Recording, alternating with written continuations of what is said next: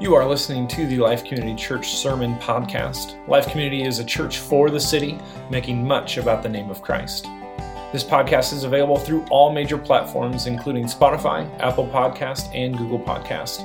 If you enjoy and are challenged by our teaching, we invite you to subscribe to the channel on whatever platform you choose as we seek to anchor ourselves to the unchanging truth of God's Word together. Thanks for listening.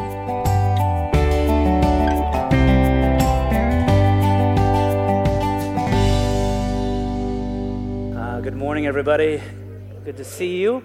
My name is Steve Serbo. I'm the lead pastor here, if you're new here and questioning that.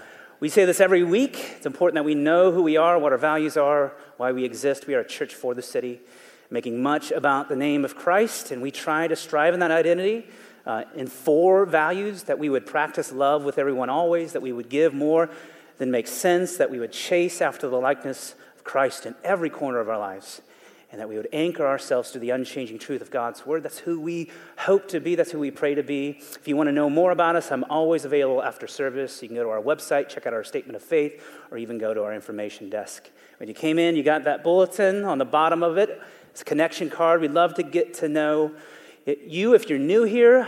Obviously, we've changed rhythm here. There's lots of more people in here, and there's lots of new people in here. And so I just take this time to remind you, when you come in here, we got to account for that. So try to move inwards to the aisleways so we can account for people coming in here later. Sorry for you late folks to call you out, okay? A couple things that I want to go over on the back of the connection card, and announcement-wise, is that our midweeks have just kicked up. There's still time to sign up for those things, and you can find a roster of those things at our information desk. Our Sunday groups are alive and active as well. We've given over 150 books of Job to study together in our groups. That's amazing. And so just so you know, you're welcome to join those at any time. There's not a season for entrance and exits. Well, hopefully never for exits. But you always are welcome to join a Sunday group no matter what season you're in. And then lastly, just want to make you aware, this winter has been very mild, but we have an inclement weather plan available just in case something would happen on a Wednesday or Sunday, so you know where to find what's going on at church if we've delayed do we delay? Would it be weird to have a 2-hour delay at church? We may think about that. I think that would be fun. We would feel like a kid again. Oh, we got a 2-hour delay. Oh, anyways. Well, let's head into Job this week. We are in our 4th week. If you're just jumping in, or maybe you've missed a couple weeks, we have walked through this beautiful ancient piece of literature that speaks about this very prosperous man named Job, just an upright man, as the word records, that he's blameless. He turns away from evil. He, as I said in the first week, is prosperity's poster boy. And then we see this man named Job become the object of the conversation in a cosmic throne room, where Satan comes to God and God brings up Job, and Satan says, the only reason that Job worships you and fears you is because you prosper him, and if you would take away your protection and your prosperity, he would curse you to his face. And so God says, go. And Satan brings great tragedy and suffering in Job's life. Messenger after messenger after messenger coming to Job and saying, your possessions have been taken, your people have been killed, your positions have been removed, his family is killed. And that's not it. Then we see Satan attacking Job as a person, sores all over his body. The word records this picture of Job in the ashes of his life with a broken piece of pottery scraping his festering wounds. And into that situation come 3 friends who, seeing the magnitude of the suffering of Job, are moved to silence and mourning. And they sit with him for 7 days. And after 7 days of silence, Job's words come out. And he laments his whole life. He's not wanting to die. He just wishes that God never made the day that he was born. It is unfathomable to him to live a life where God's presence and God's favor is not in it. And he is questioning why everything is happening. And so that's where we walk in week 4. This has been an interesting week. I don't know If you are like me, I'm begrudgingly preparing my heart for the upcoming election season. I don't know if your heart has gotten to that place yet. I can just see that things is about to get ugly. Commercials and attack ads and vicious slander just going to be coming out. It just maybe more than we've seen in our life. And I say the word prepare because we do, lovers of God, we need to prepare our hearts or we will be taken away in the same rhetoric and division that is in this world. We prepare our hearts by reading and meditating and praying on the scriptures, on God. We serve a God that is not earthly bound, but we have a king that is in heaven, that we don't have to fear or worry or have anxiety because our Father's kingdom is higher, deeper, wider than any earthly kingdom that we could ever find here, that we are to live as citizens of heaven first. That's where we belong. Not to say that we're not good citizens or we're not involved with politics, but our lens is always with God, to live by his morals, his ethics, his values here on earth. And so this last week we've seen for only the third time in American history a president acquitted in an impeachment trial. And then we saw a caucus, the very first caucus. What is a caucus, by the way? It's just a term. I read it. I have no idea what it means. But it was a disaster. Candidates gathered in Iowa on Monday, expecting results to know good or bad, but they didn't get those results until Thursday evening, which would have been okay if it's 1920. But it's 2020, and people got all J.G. Wentworth, if you know that commercial. It's my money and I need it now. I want my election. Give me those results. What appears to have happened is there is a just massive failure of the whole system where backups of backups failed. It seems the Democratic Party had made this app that would have made things simpler and easier to report the results of the election, but they did not account for the coding errors, nor the lack of training in their volunteers, nor the fact that they did not test this new app to much great depths. And so it was chaos all over the place. And then the backup to that app, their phone systems, it didn't work. And so they were left to count the ballots by hand, as if it was 1920. And so here's what we can learn from Iowa. Sometimes in life, systems fail.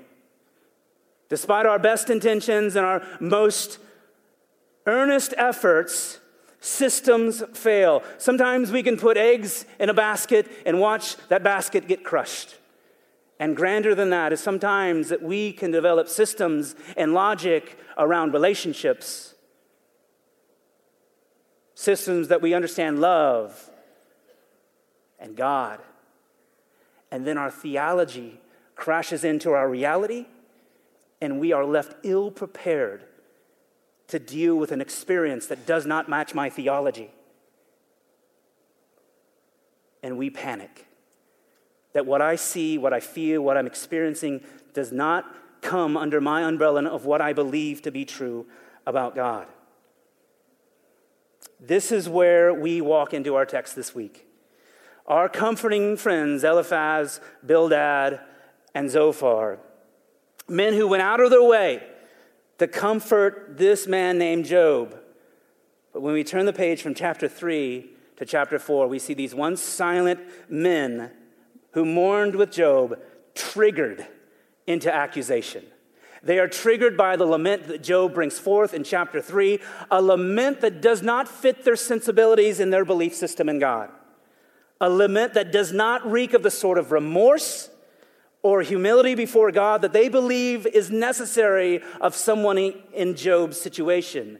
To them, it is obvious that Job is the cause of his tragedy. Obvious. He has committed some sort of cosmic injustice or sin, and they're triggered by Job's lament that defends his blamelessness. As we turn to chapter 4, after this epic lament by Job, where Job asked God to wipe out his existence in a world where God's favor and presence is not in his life, his friends can't take it anymore. And so Eliphaz is the first of the friends to talk. We're not going to read all of the 10 chapters that we have for this week to your relief, but we are going to look at an overview of what these three friends are saying, and we're going to group them all together and make observations about these three friends, and then we're going to turn and we're going to look at Job. So Eliphaz pretty quickly sets the tone for his lecture to Job in the beginning of Job 5. In Job 5, Eliphaz says this in verses 5 through 7. For affliction does not come from the dust, nor does trouble sprout from the ground. But man is born to trouble as sparks fly upwards. Eliphaz is saying, Job, look, your troubles did not just magically appear. Punishment in Eliphaz's viewpoint is not part of the natural process of life, but it is the outworking of people's inward sin. Tragedy does not find people at random. And so in essence, Eliphaz is saying, just quit this whole blameless thing. Knock it off. It's not true. And then he turns the temperature up in chapter 5. Eliphaz says these words in verse 8. He says, as for me, I would seek God, and to God would I commit my cause. Job, if I were you, although I have never walked in your situation nor your shoes, although I have never experienced the kind of tragedy in your life, if I were you, this is what I would do. What a terrible phrase to say to somebody who just lost everything. You're doing it wrong. Let me tell you how to do this. In this moment, we watch a person walk into a situation and uphold themselves superior to the sufferer that's in front of them. Eliphaz has severed all ties to the empathy train. He has set his agenda here. You're wrong, I'm right, and you need to get with the program. And he's wrong. He's wrong. There is never a situation for you and I who are believers in Christ where we will ever enter a season of somebody's life in a position of supremacy. There is never a moment or second in our life where we will ever be deemed better than somebody or ever deemed to be worse than somebody. On our journey of faith, as we rub shoulders with people in our lives, it will be just as much about the procurement of truth as it will be about the profession of that truth. We must take as much time to sit with people and, as the Bible says, be quick to listen and slow to speak so we understand and are informed, that we would pray and wrestle in comfort. We spend as much time there, if not more, than we do professing the truth to fix people's predicaments, perspectives, and situations. Paul speaks a godly truth in the book of Romans that calls us to weep with those who weep. Eliphaz has galvanized himself in his rightness and Job's wrongness. He has deemed himself to be superior, and it's a great, great error. And then we meet a guy named Bildad, who I'm hoping will be the next trend in American baby names. I know a few of you who are pregnant, and I'm just saying it's worth a conversation. Bildad sets the tone right from the start. In his first utterance in chapter 8, verse 2, he says, "How long will you say these things? And the words of your mouth will be a great wind." To the response that Job has to Eliphaz in chapter 6 and 7, a response that is agonizing over Job's situation and now is agonizing over the treachery of his friends and their words, Bildad the Great, which is what I'm going to call him, says, "Are you still talking? Are you still talking, you windbag?" This is the cool insult of the day, it seems like, in the book of Job, to call each other windbags. These four friends will call each other that on multiple occasions. Maybe that will make an appearance in your home today as well. Bildad goes in Job 8, verses 3 and 4. He even elevates this. This is horrible. He says, "Does God pervert justice, or does the Almighty pervert the right? If your children have sinned against him, he has delivered them into the hand of their transgressions." Do you hear what he just said? This is the point of no return in that relationship. Bildad is insinuating that Job's children were all killed because they deserved it. Bildad has in his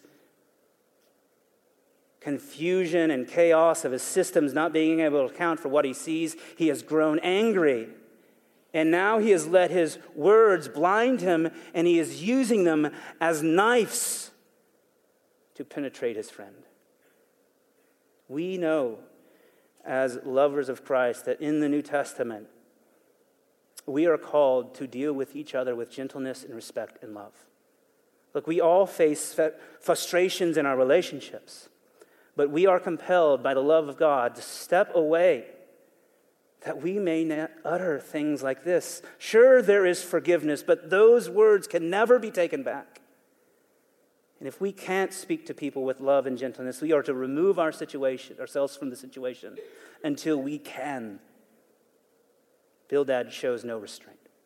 And then in the next few verses, he's upholding the logic of Eliphaz. In chapter 8, verses 11 through 13, he says, "Can papyrus grow where there is no marsh? Can reeds flourish where there is no water? While yet in flower and not cut down, they wither before any other plant. Such are the paths of all who forget God. The hope of the godless shall perish." Bildad says, just as the papyrus and the reeds die without water, so will the hope diminish of those who forget God. His accusation is that Job has forgotten God, and that is the root of his struggle. And then we fast forward to Zophar, who is just as prodigious in his pride, but Zophar goes beyond seeing Job's circumstances as fair compensation for his sins that he thinks that he has committed in front of God. He takes it a step further.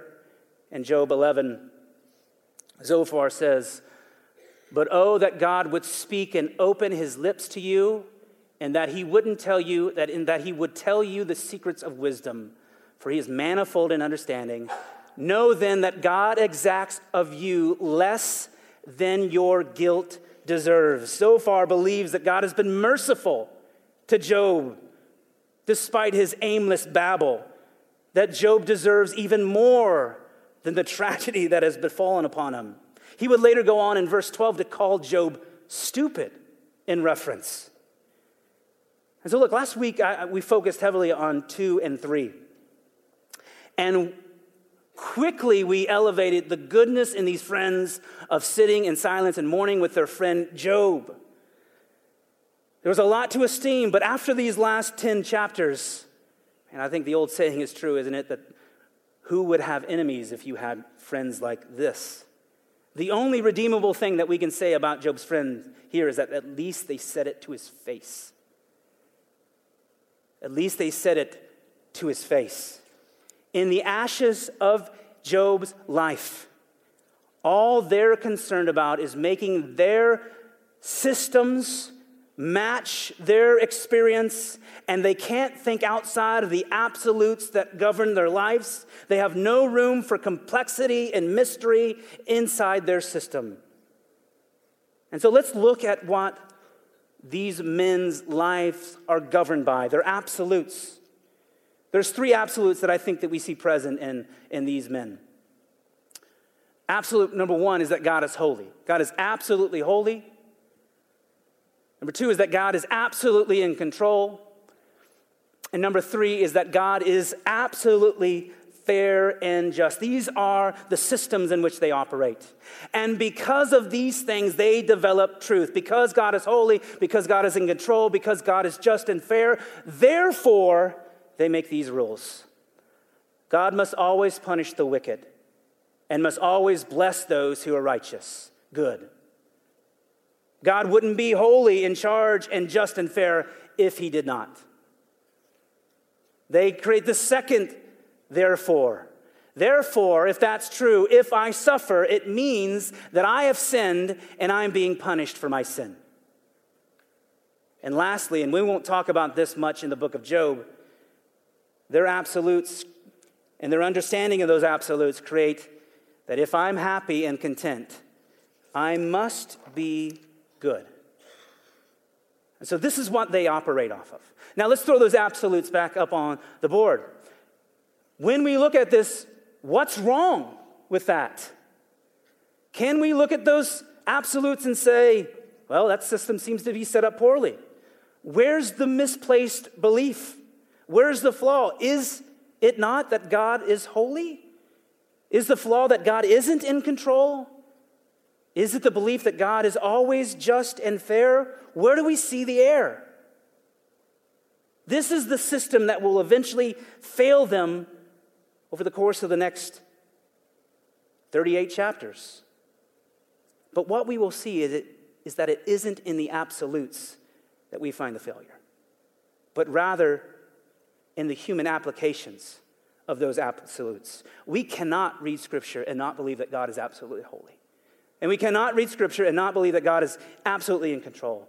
And we cannot read Scripture and not believe that God is good, just, and fair. Those are undeniably true and right. The issue is how we in this world predict how those things will be worked out on this earth, as well as believing what we believe to be true about the nature of God. It could be said about these friends that their words are dangerous because they're almost true. They're almost true. In fact, Paul quotes Eliphaz in his wisdom in 1 Corinthians 3. He says, he catches the wise in their own craftiness. Eliphaz says that in chapter 5. These are smart men. They're wise men. But in being somewhat right, they prove to be unhelpful and un-Christ-like.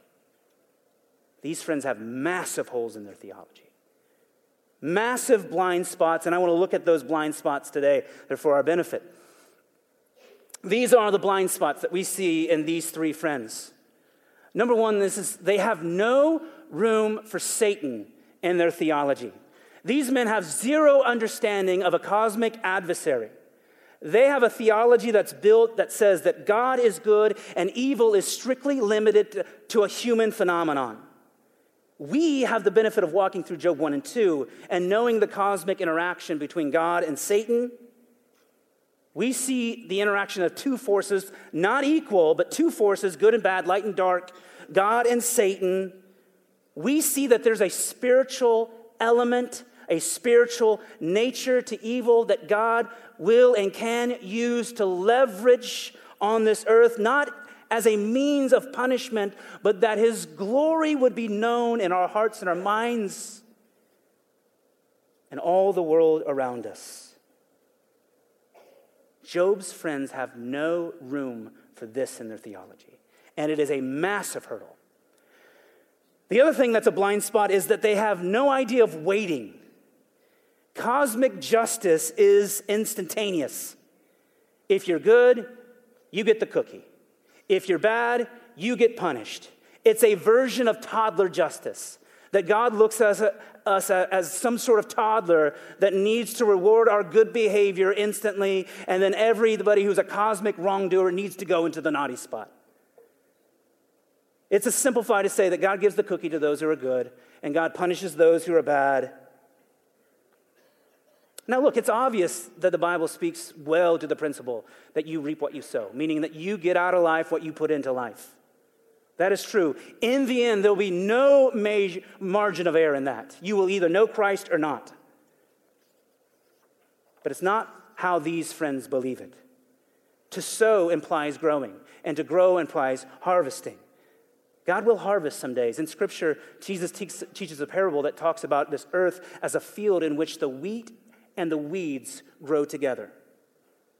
And someday God will come along and harvest that whole field, separating the wheat and the weeds.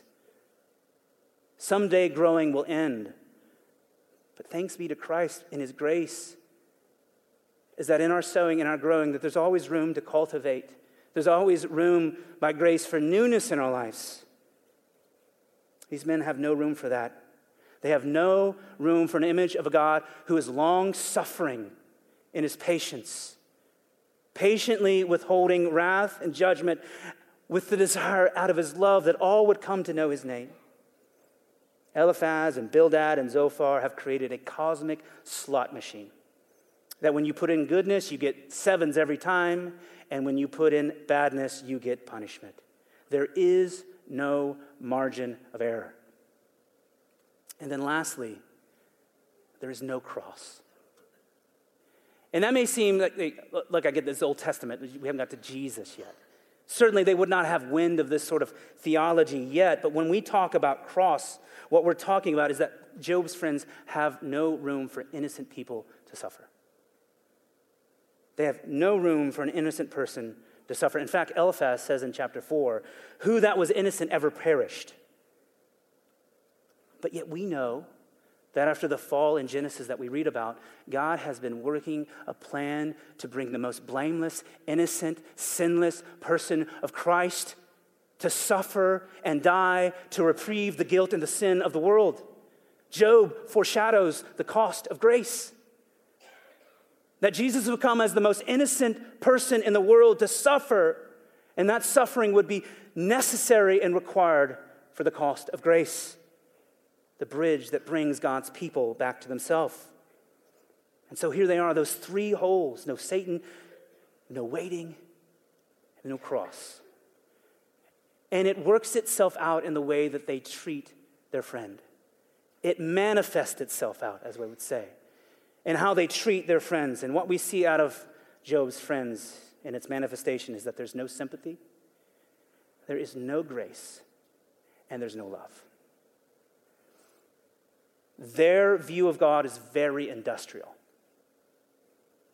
If you've ever worked in a factory, you know that each product has a production line, and each production line has a product. They know each other. Simply put, if you work at a factory that produces spark plugs, you're not going to find Dalmatians at the end of the line. Jim, we made a dog. You're not going to see that. There is predictability, steps, a process that can be seen and known, and oversight is available. In production, in industry, there is no room for complexity. There is no room for mystery. That is evil. It's inefficient. These friends are absent of a faith in an unseen God, absent of a hope in an unfulfilled promise, and a longing for an unseen future. They are consumed by predictability and sight, and the virtues of faith and hope and love have been boiled down into moralism and lecture. Maybe you've met somebody in your life whose faith has been more about moralism and lecture, where people are the sum of their actions, that you get what you deserve, good or bad. And so look, here's the reality. These friends still exist today. Their wisdom still exists today. And it's in us. It's in us. It's in us when we see horrific situations like school shootings, and we say things like, that's what happens when you take prayer out of school. It's in us when we look at the drug dealer dead on the street and we say, got what he deserved. Or that we see a child who struggles in school and causes trouble and we label them worthless. This wisdom is in us as a mom when we look at other moms and we shame them to our friends for the way that they're raising their children. We are all guilty of this. I am guilty of this. I am not better than anyone.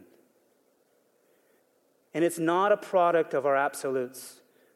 There is truth. There is black and white. We defend and uphold who God is and what He has said and what He has called us to. But we put ourselves in a very dangerous place when we become the authority on how God must and will operate on earth in every situation. When we don't account for brokenness and environment and even sanctification, meaning God moving His people to a more complete image of Himself. That you and I are in different seasons, that God is moving me towards Him as much as He is moving you towards Him, and we're in different seasons and different places. It does not account for that. It's a dangerous place that we put ourselves in when in our belief of being right, we desire to make it known to the world rather than being Christ. And conversely, it's a dangerous place when we compel within us a belief that if things are wrong, then I am a bad person and God hates me. There is much to have conversations about in the weeks ahead as we continue in the conversations of these three friends. Their interaction will be for our benefit today as believers in this world, as God's instruments living in his kingdom today by his values and his worth and his ethics and his morals in his heart. When we see each other and we're concerned more about being right than we are about being Christ, we're in a very dangerous place. And so let's turn to Job. In all that we see, Job remains consistent in his belief that he's done nothing wrong. He believes that he's blameless, which, let's be honest, if you're reading this, it's irritating. It's a little irritating if you love God. It's irritating to watch him defend his blamelessness, because you and I who love God know that even in our best goodness, we're not good enough for God. But yet Job is not here that we would question his reality and his arguments to God. Job is in front of us that we would wrestle with a world that doesn't operate the way that we think it ought to. Job remains steadfast in his belief that he's blameless, that he's done nothing wrong, and he's more and more convinced that the best step for him is to take his complaint to God himself. He wants a date with God in the heavenly courtrooms to defend himself. He thinks that's the best way to clear it up. And I love it, he is sarcastic with his friends when they come at him. My favorite is in Job 12:2. Job says to his friends, he's responding to Bildad the Great. He says, "No doubt you are the people, and wisdom will die with you." What he's saying is sarcastically that, you fools must have all the wisdom. In our world, we'll be in trouble because when you die, it's going to be crazy. You think that you know everything. But what I want to see today in Job's responses, in this early round, this first round of 3 debates between Job and his friends, there are some things that I want us to notice. That surely Job questions God's justice, he questions God's purposes, but he remains intensely loyal to God. In Job 9, we find this. I'm just going to read it out loud. It's not going to be on the screen. Job says, "Truly I know it is so." He's saying this to Bildad. "Surely I know that is so. But how can a man be in right before God? If one wished to contend with him, one could not answer him once in 1,000 times. He is wise in heart and mighty in strength. Who has hardened himself against him and succeeded? He who removes mountains and they know it not, who overturns them in his anger, who shakes the earth out of its place and its pillars tremble, who commands the sun and does not rise, who seals up the stars, who alone stretched out the heavens and trampled the waves of the sea." Job looks at Bildad and says, "I know what you're saying about God is true. It's just not all true." I think that it's important that we see in all of Job's struggles and in his honesty with God, he never, ever devalues the supremacy and the sovereignty of God. Nor does he devalue the destruction of sin in the human life. He speaks to God, "Show me my iniquity, show me my sin." And the reason that this sticks out to me is I think that there are many of us that can get the impression in our struggles that I must be Job. That we are suffering for some cosmic reason that is unknown to us. And look, certainly there are people in here that I have sat with that this reality is true. And it makes teaching these passages that stir up grief so hard. But for most of us, and many of us who struggle, it is not for unknown reasons, but because we, unlike Job, have devalued the problem of sin in our life and underestimated the power and the patience of God. It is an extremely helpful place to be, to look at your heart, to look at your life, and make sure that they are aligning with the Word and the Spirit of God. To make sure that our wisdom is humbled compared to God's wisdom in our life. To do that before lamenting our struggles. There are many whose life is on fire simply because they refuse to confess, loving themselves and their wisdom more than loving God and all of his. Let us be careful about putting ourselves in Job's situation. No one is Job. There are many who experience a suffering like his, certainly. But many others will simply out of their own choosing. Job always holds a high value of God and his wisdom. So much so that we see this powerful verse in Job 13. And Job says, though he slay me, I will hope in him. Job says this in the midst of his longing to be in the heavenly courtroom with God, to argue his case. And in Job's belief system and his theology, which is our belief system as well, is that God is so cosmically beautiful and loving and glorious that a person in his presence would be obliterated. But Job is willing to risk it all because God is the only one that he hopes in. Though you slay me, yet I will hope in him. Man, what a hope for us as believers to pray that God would grant me this kind of faith, that in the midst of my ups and downs and the goods and bads, in the midst of my suffering, that I would see God so supremely awesome and sufficient and beautiful and loving,